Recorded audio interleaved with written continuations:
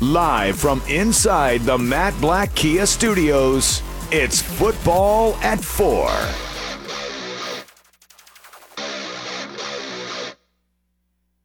All right, Football at 4. It's a Mosher Monday, powered by the Inside the Birds podcast. The latest podcast dropped this morning at 6 a.m. for more on the Philadelphia Eagles at camp with Geoff Mosher and Adam Kaplan. Geoff Mosher's in the house today. Football at 4 is being brought to you today by PlaySugarHouse.com. Sign up now. They'll match your first deposit up to $250.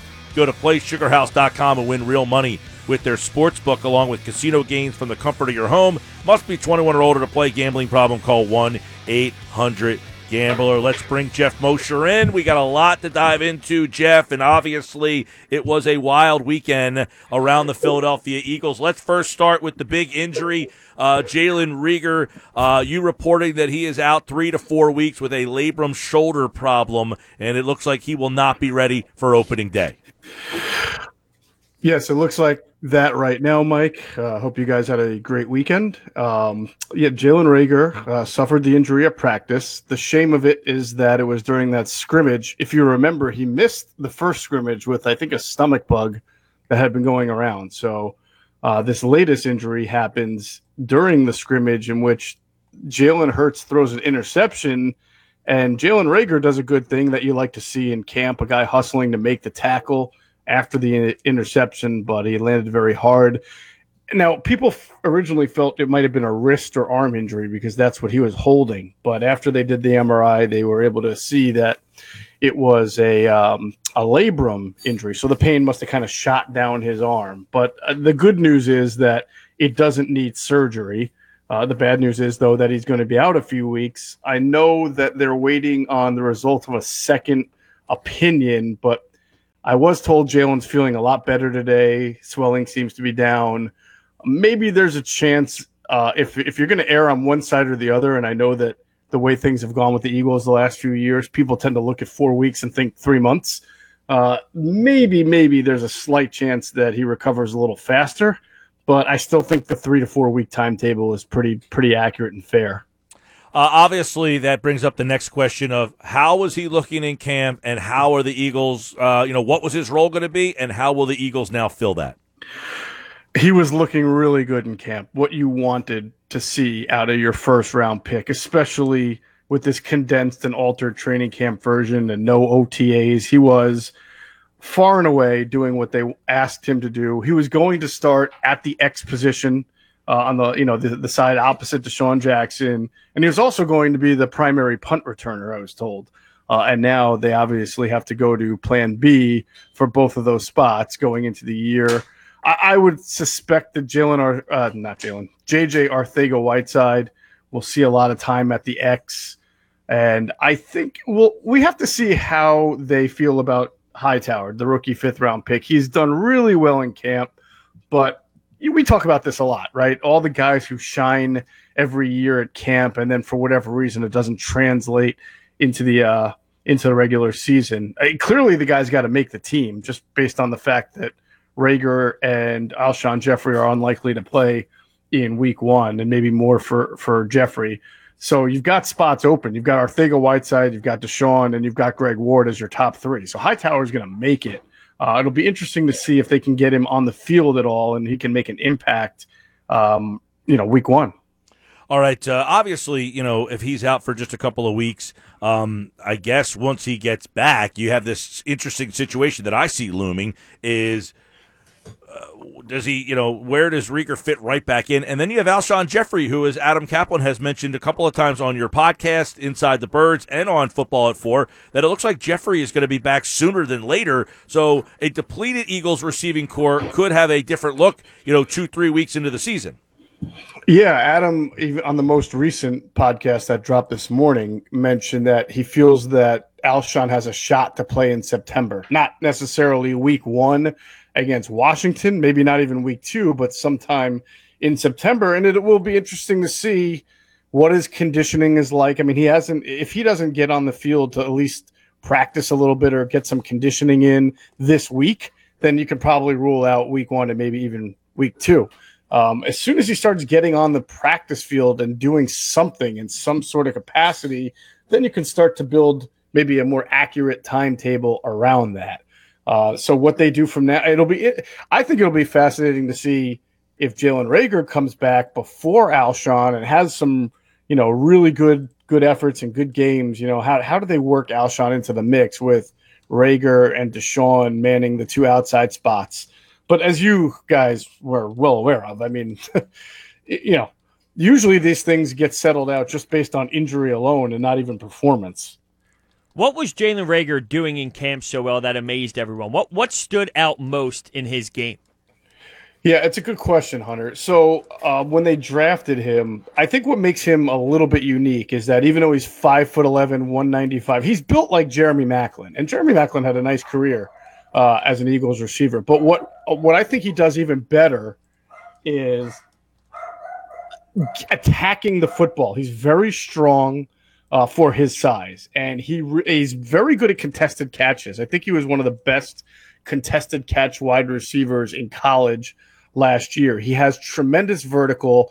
And if you remember, we were kind of laughing a week or two ago. Carson Wentz made a Julio Jones comparison, and it seems ridiculous on the surface because of how good Julio is and also how big and tall and lengthy Julio is, which Jalen Reagor is not. But the point was that for being his size, Jalen can really get up in the air and make those catches and grab the ball. And, Adam has made a really good point. When's the last time the Eagles really had a receiver like that? Maclin was a good West Coast receiver, but he wasn't known for going up and getting the ball. He was going to try to beat a defense over the top or across the middle. And Deshaun, we know, beats defenses across the top. But it's been a long time since the Eagles have had that kind of wide receiver who was a real go-getter of the football. Yeah, and I know that Arcega-Whiteside's name has been mentioned as another guy having a solid camp, as is John Hightower. So I guess the Eagles are going to see what they get from Arcega-Whiteside, and then you wonder if Hightower, are they going to trust him enough to make him a part of this offense with Reagor out? Yeah, and the one thing to really keep in mind is that the Eagles, as we talk about a lot, are a heavy 12 personnel team. They play more two tight end formations than any team in the league. And there's no reason why they can't play more if they feel that it's to their benefit. And obviously, if you're short two wide receivers in week one and your two of your best players are Zach Ertz and Dallas Goedert, then you can play more 12 personnel than you typically play, even when you are the leader in 12 personnel formations. And when you think about the fact that if you're going to take one part of the Washington football team and say, where are they really tough? For a team that hasn't won a lot lately, you look at that front seven. I mean, they got pass rushers all over the place between Montez Sweat and Ryan Kerrigan, Chase Young that they drafted, Jonathan Allen, Deron Payne. So it doesn't hurt the Eagles to be a little bit beefier up front in that 12 personnel to play a team like that. And then the second thing I would say is, although it's annoying to have both Alshon and Jalen out for the season opener, you get usually 5 playmakers on the field at one time outside of the quarterback, right? Well, Zach Ertz, Dallas Goedert, Deshaun Jackson, and Miles Sanders are going to be 4 of those 5 playmakers in most cases, and that's still pretty good. Speaking of 12 personnel, is there any update on the Zach Ertz contract extension? No, the last I looked into it, and we talked about how people can get kind of misled by certain headlines. I know the NFL Network and Jeff McClain had also reported that talks re-engaged recently between Ertz's camp and the Eagles, and that's true. But then you'll see people aggregate that as saying talks heating up or, talks getting close. And that part I cannot say is true. I don't think they're any closer now than they were a week or 2 or 3 ago when they weren't really discussing. At least that's the information that I've been given. So we'll have to see how this situation goes on. They have 2 years of control over Zach Ertz. And so the Eagles don't have to do anything unless, Zach Ertz becomes the type of guy who tries to, use a power play or leverage and sitting out. And I don't know that he would do that either. I know Adam said, and I tend to agree with him on this, this year, Zach Ertz, you'll probably, you'll see play most likely. I don't know about next year on this deal that he's on right now. All right, Jeff, let's go to the other big story that happened this weekend. Dillard got hurt last week. So the obvious question was, are you going to move Jason Peters back? It seemed that would be the first priority. However, Jason Peters threw a little wrench into the wheel over the weekend. He says, if you want to move me back to tackle, you need to pay me like a tackle. What happens now? Are the Eagles and the Peters camp in a stare down? Who has the upper hand? Is Peters, are you disappointed in Peters? I mean, how do you read this whole situation? I generally stay relatively neutral on these type of discussions. I tweeted this. I think Jason Peters has every right to ask for more money, and the Eagles have every right to say no. And then it becomes a stare down, as you mentioned, or who blinks first.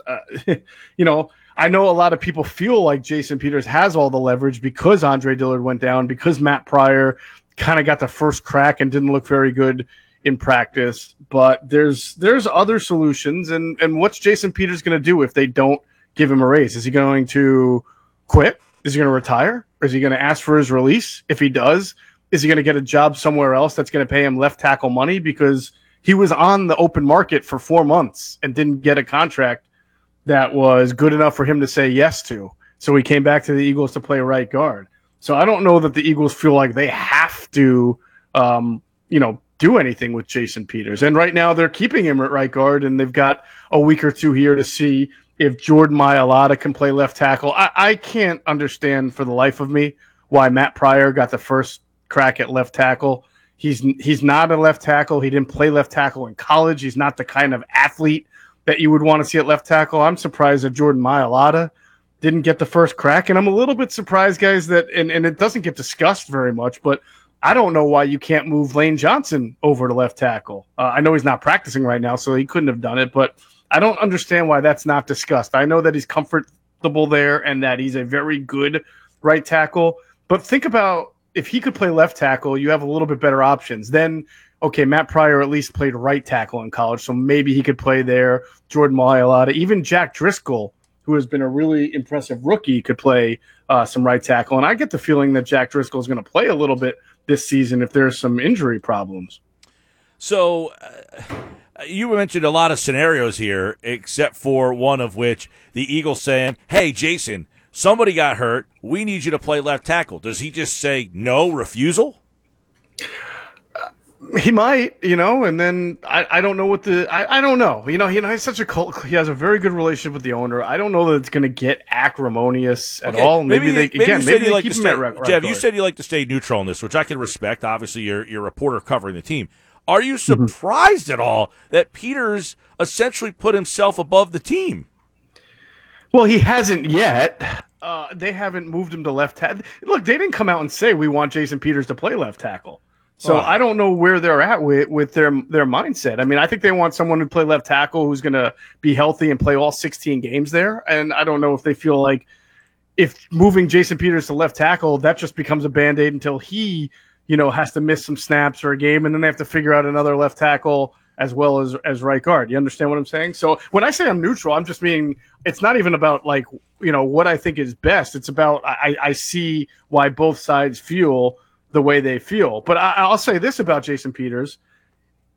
He should have known going into his contract negotiations with the Eagles that Andre Dillard didn't look great last year, didn't have an offseason this year that was typical, and that it's probably in the back of the Eagles' minds that he may have to play left tackle at some point this year. Jason Peters should have known that and had something written into his contract to say, if you're moving me to left tackle, then you're going to have to bump my pay. That anybody could have seen clear as day, right? I mean, I think anybody could have really or put clauses and he didn't have contract. That done. Right, put clauses in the contract that said if I get X amount of snaps at this position, I can earn more money.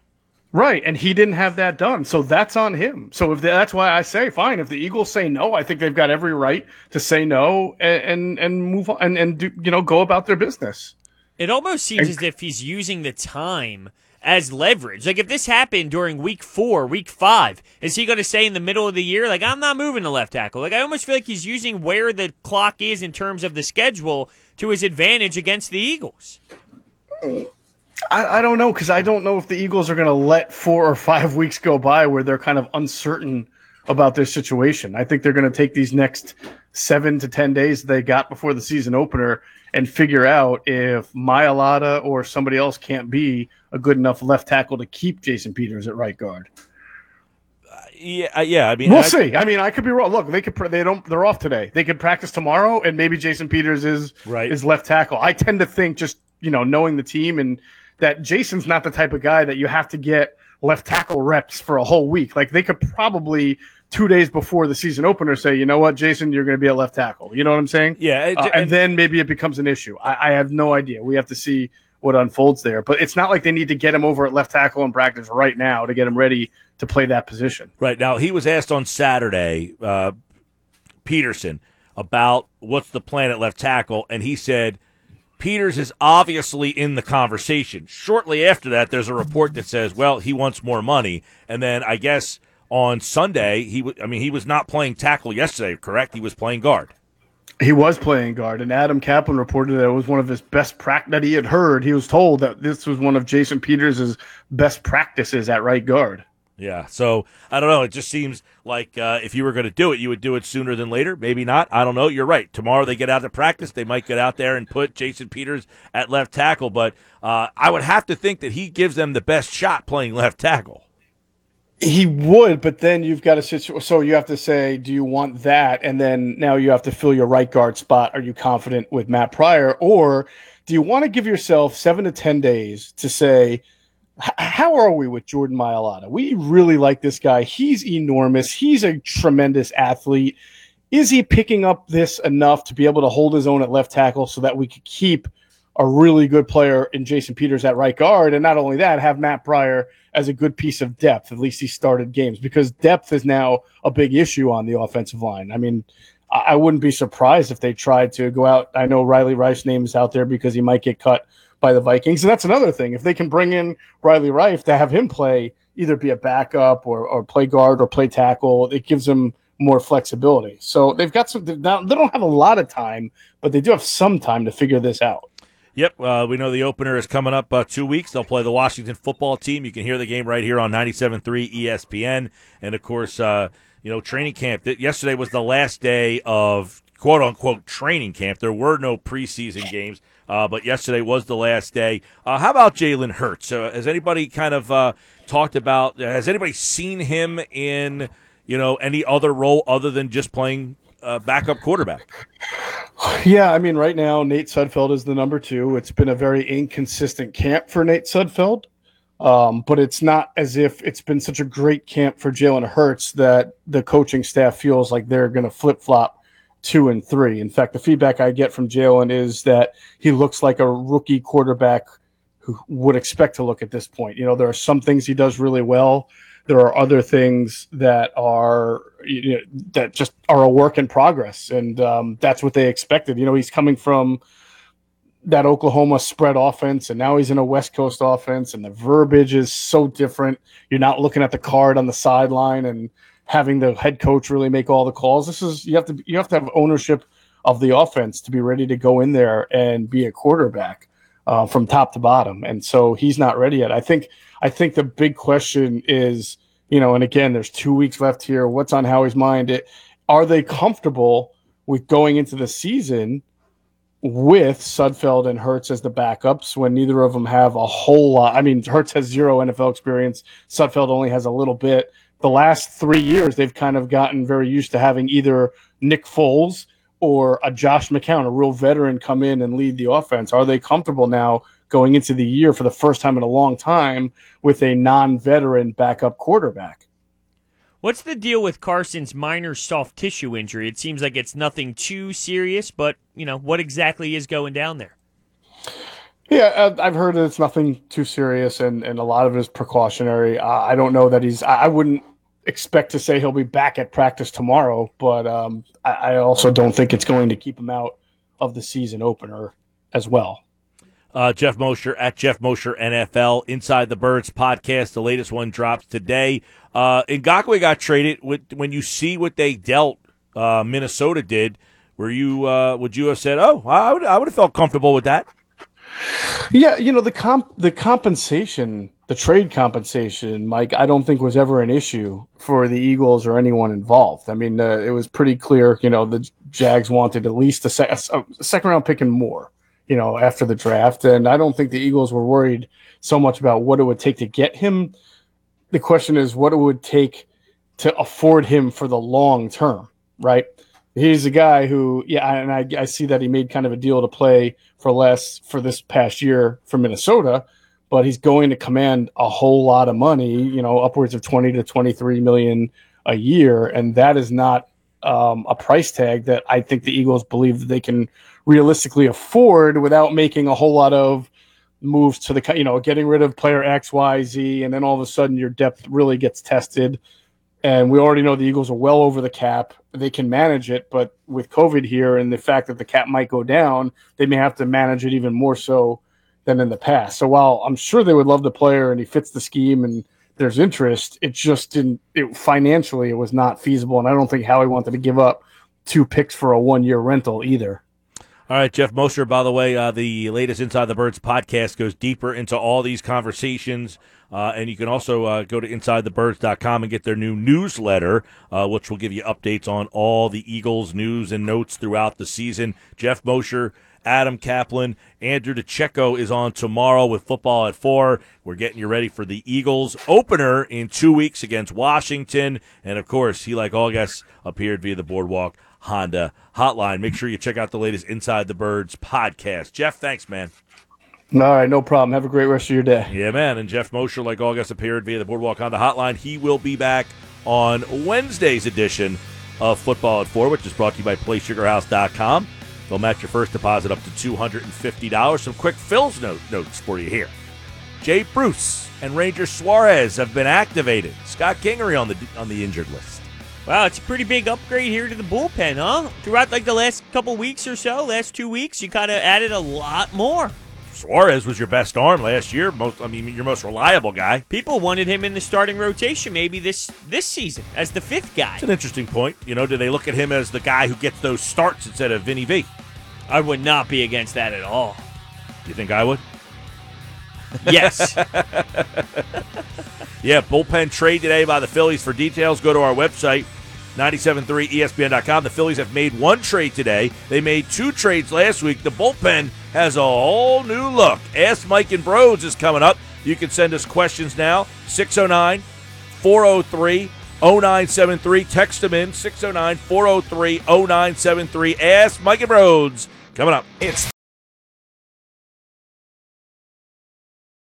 All right, Sports Bash Live, 97.3 ESPN. Mike and Brodes taking you till 6 o'clock tonight. And don't forget, we got Game 5 on tomorrow. You feeling confident about maybe this series getting extended a little bit?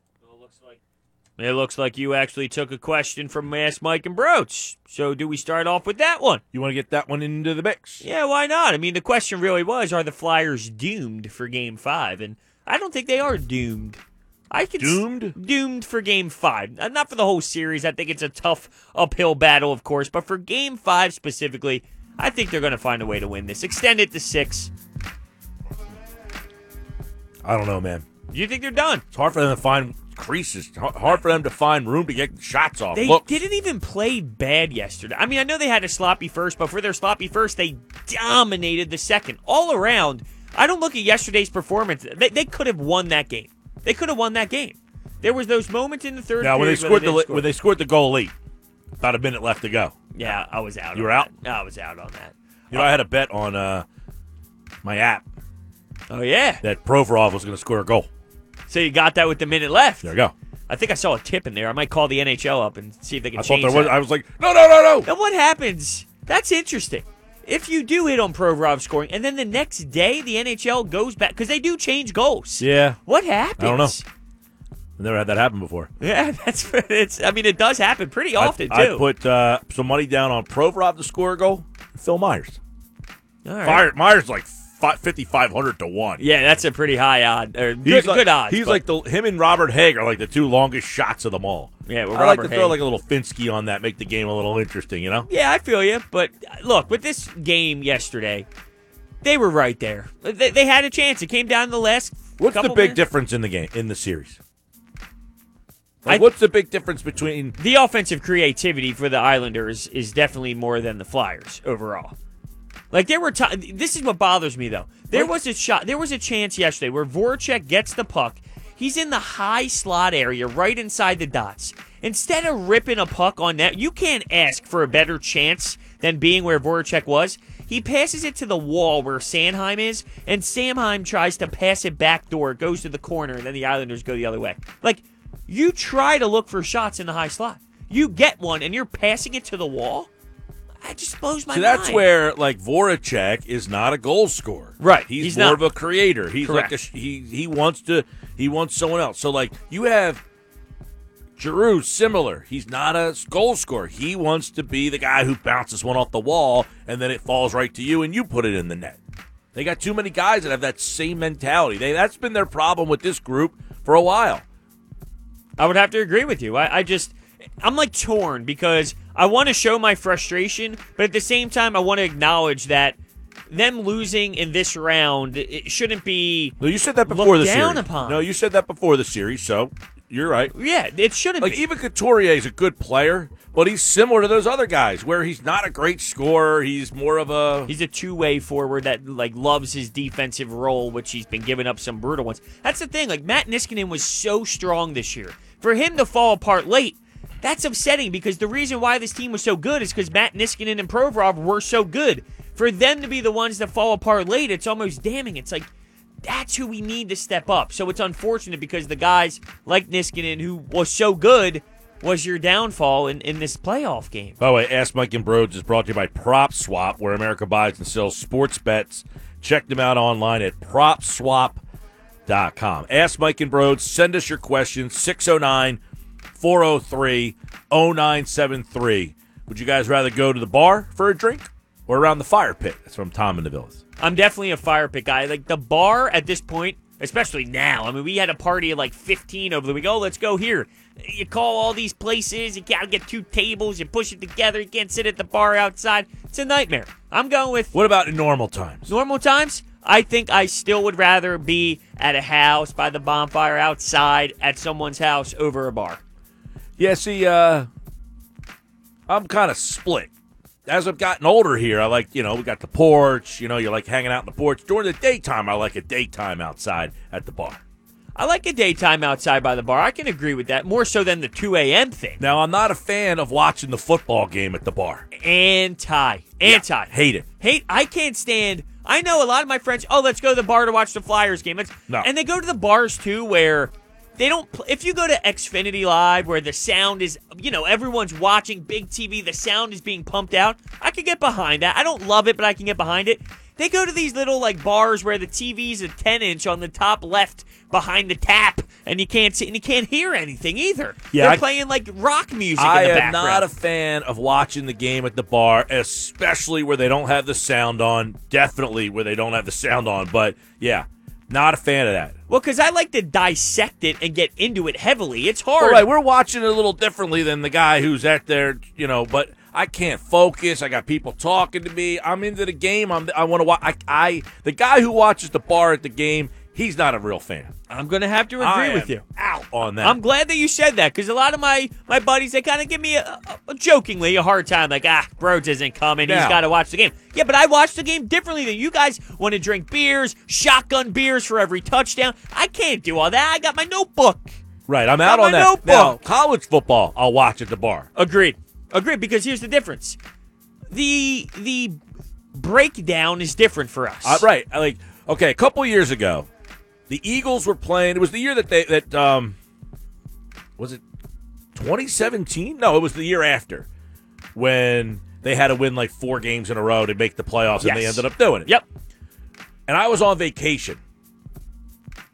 It was late December. Tough time to take vacay.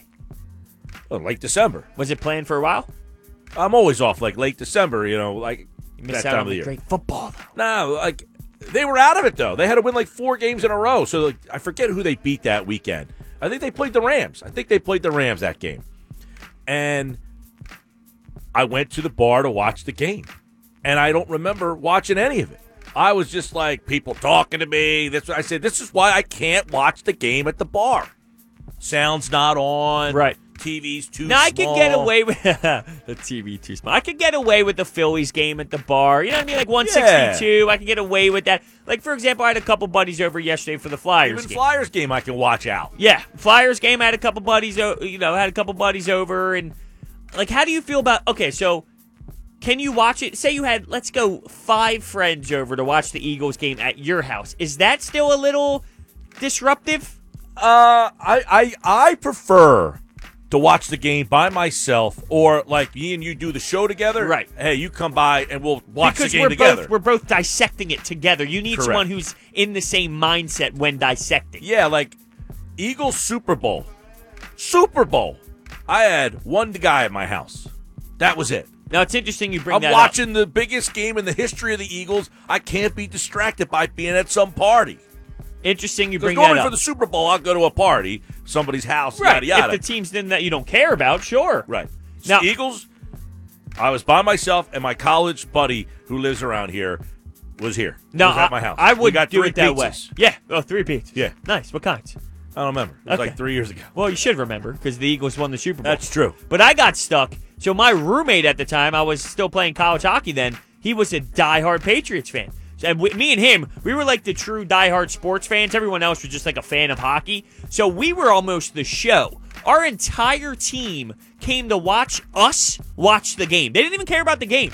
They just wanted to literally watch us watch the game. And it was overwhelming. Like, I'm here trying to actually break this thing down, and you got some jokes and everyone freaking out, screaming, going nuts. I couldn't properly do it, but I didn't have another choice. I had to watch it with them. And guess what he did afterwards? Look, 2 minutes left, Tom Brady had that drive, right? This was when it was before the fumble actually happened, right? Or was that after the fumble by Brandon Graham? Regardless, all I remember was there was the 2-minute drive with Tom Brady with the ball in his hands. And I shook my buddy's hand. Diehard Patriots, I shook his hand. I'm like, dude, could we want anything better than this? Tom Brady, 2-minute drill. This is it. I mean, if we could have signed up for this before, we would have took it. Here we go. And afterwards, he didn't look me in the eyes. He wouldn't say anything. He stomped to the front door, had his shoes, and slammed the door shut because he was talking a lot of smack all week long. He was angered. He was pissed. We were all laughing at him, flipping him off through the glass window while he was walking out of the house. All right. It was great. That was a good question by that guy. Yeah, it was a good question. Yeah, like Saturday night, Flyers game. Had people over on the back porch. Had the game on the TV outside. I can do that. There's moments where I like to be alone for Eagles games more than any other game. I like to be football alone. Sunday, I'm typically by myself. It should be that way, though. It should. All right, question here from Kyle. Did the Phillies do enough at the deadline? Yeah, I think they did. I think they did, too. I mean, keep in mind, you got to remember, they added 3 arms last week, so you got to incorporate that. Plus, they just activated Suarez. That's a 4th arm, and they traded for Phelps. That's a 5th arm. They got 5 new bullpen arms. I would have to agree. They definitely did enough. I mean, you think about where we were a couple weeks ago. Austin Davis, Guerra. I mean, it was slop. Cole Irvin was getting into games. You think Girardi went upstairs and said, unacceptable, not what I signed up for? Maybe. I would love if he did that. It's clear that, Bob Wankel is saying that it is clear that Joe Girardi did have some sort of input here on the decision to make what they did today. So you would think that he does have a lot to say. Because I see now the bullpen that they could be going with is Workman as the closer. You've got Neris, Hunter, Hembry, Morgan, Phelps, the kid Parker, Blake Parker pitched well. Done well. Velasquez, we keep forgetting about him in the bullpen. I don't mind him as much. And Suarez coming back. And Hale, who they just got. I think Reggie McClain's probably going to be a goner. Please with the Reggie McClains. How did he even get into the game yesterday? I guess at some point you're kind of screwed, huh? Well, we'll see. We'll see because they had to utilize a lot of the bullpen yesterday. And there's definitely a snowball effect, a domino effect when that happens. So they're going up against the Nationals, who are not doing very well this year. Remember when we were doing that breakdown of the 60 biggest storylines heading into the baseball season? And it was up there, though. Will the Washington Nationals go back-to-back? And I remember you asked, is this really get me going? And not really. Did anyone really expect the Nationals to go back-to-back? It would be different. Well, they lost Strasburg. Right. They lost Rendon. But losing Rendon, we knew about if the Dodgers won last year and heading into this year, if the question was, will the Dodgers go back-to-back, I think that's intriguing. But the Nationals was almost like some beautiful, insane sports, crazy ride. It wasn't so much that team is stacked and is going to have a big dynasty. Right.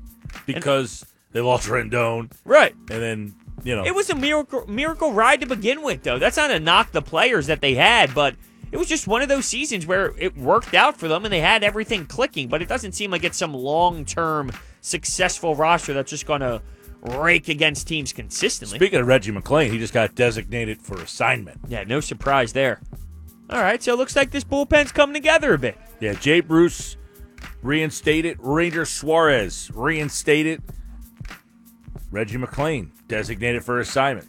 What should we expect out of Ranger Suarez? The guy's been out on this COVID-19 list for a long time. Is it fair? Sort of like when we asked the question with Shake Milton, is it fair to expect this guy to just come into the playoffs and be this guy, right?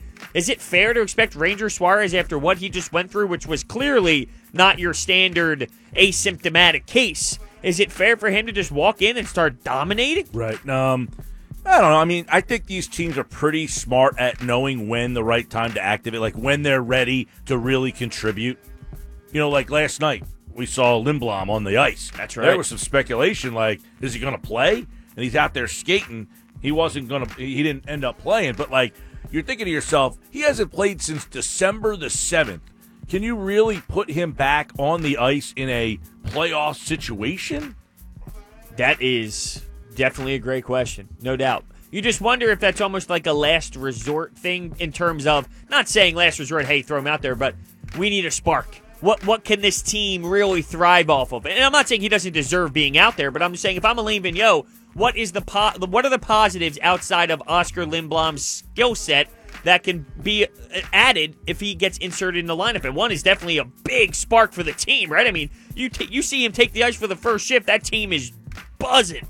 So I just wonder if they go with him. Right, but you're just wondering how many minutes could he really give you?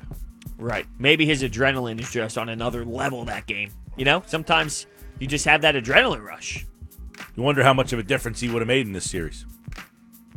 He was one of those guys like Scott Lawton to me where I was screaming, the Scott Lawtons of the world. When are we done with these type of players? I threw Oscar Lindblom in that conversation as well, and he had a phenomenal season. Is he another guy who's not a goal scorer, but more of a creator, like for others? He found ways to score goals, but it's similar to JVR. Different, but similar. And what I mean by that is, he's not in front of the net tipping pucks and being some big body like JVR is, but JVR finds ways to score goals without sniping the goalie all the time. Oscar Lindblom, he finds ways to score goals, but he's not like a pure sniper. Right, exactly.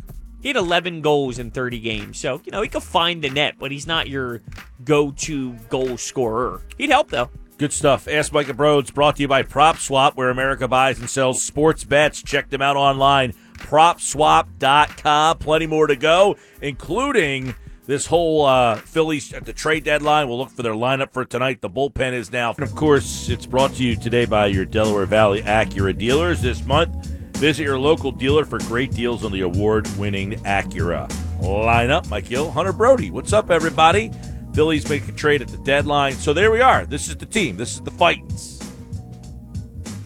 Feel good? I feel way better than I did 2 weeks ago. Got to, right? It would be hard not to. I mean, the team's way better. Bullpen is way better. It really is. And I'm so intrigued by the move they made today. I think he got something here. More than just this season. And that's why I'm even more excited about it. I just feel he's a guy that's been around Joe Girardi before, and he gets the job done. Like, he's a bullpen arm you can actually rely on.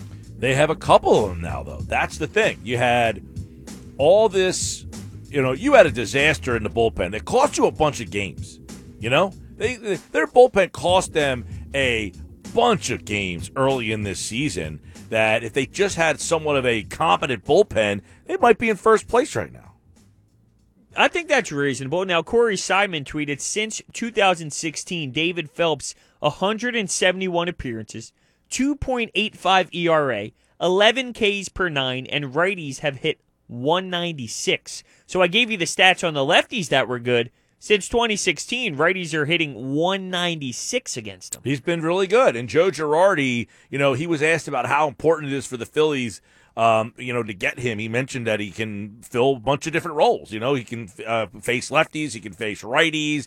It to me gives them way more depth in the bullpen, and I think it helps solidify roles. Now, one thing that Phelps really hasn't done is close games out. So I don't think you can be like, well, if Workman kind of falls apart, no, I think you would probably go back to Neris in that situation. So I think one glaring thing for this team would be they still don't have that guy in the ninth that you feel really. Now, a lot of teams don't, but they really don't. I am not a fan of Workman. Every time he gets in there, I get nervous. Really, it's not like, yes, you can look at it and say, well, he has a couple saves, but those saves, 3. You were really sweating it out. You got nervous. Rhys Hoskins had to make some unbelievable defensive play, which I would never think that I would see ever again. So it was just, you sweat it out. So I don't feel great with him in there. It actually concerns me. And I was watching I think that's now. Their bullpen is now decent. Their biggest problem is you don't have a reliable closer. Right, which is a step in the right direction without a doubt. Instead of the whole bullpen being a problem, now it's just who would you rather close, Workman or Neris? I will say right now, I know Neris is playing better, but I think right now you should go with Workman. Even though it's not great, but neither is Neris. Even though he had a couple games put together, I think I'll still go with Workman for right now. Right now, do you disagree? Well, he's saved 3 games. He's nailed them all down. Too many walks for me. That's another problem. He's up in the zone too much, man. Neris, I don't trust him either. I mean, neither one's a great option. I guess Workman until he kind of shows some, until he blows a save or 2 in a row. I think they'll stick with them. But I ultimately think they're going to go back to Neris at some point. Probably. If you see some struggles, you'll see that. Now, yesterday I was watching with one of my buddies, and I'm like, I really like Hembree better than Workman. Hembree allowed a bomb. I really like Workman better than Hembree. But now, I do like Hembree better than Workman, but not in terms of the closing role, just in general. But, look, it's definitely improved. It's something to be intrigued about. This offense is clearly clicking. Gene Segura getting 3 hits. Here's the thing that gets people upset about Gene Segura. He ends up getting 3 hits, which is awesome. He gets picked off in the 7th. He wasn't picked off, but it was a brutal double play where he didn't tag up. It was ugly. And that's where the frustration lies with someone like Gene Segura. Yeah. I mean, Segura, he frustrates you so much because, I don't know, he just seems like the guy who's always on the team that's just good. Like, I don't know, he just seems like he's not a winning player because of the things you just mentioned.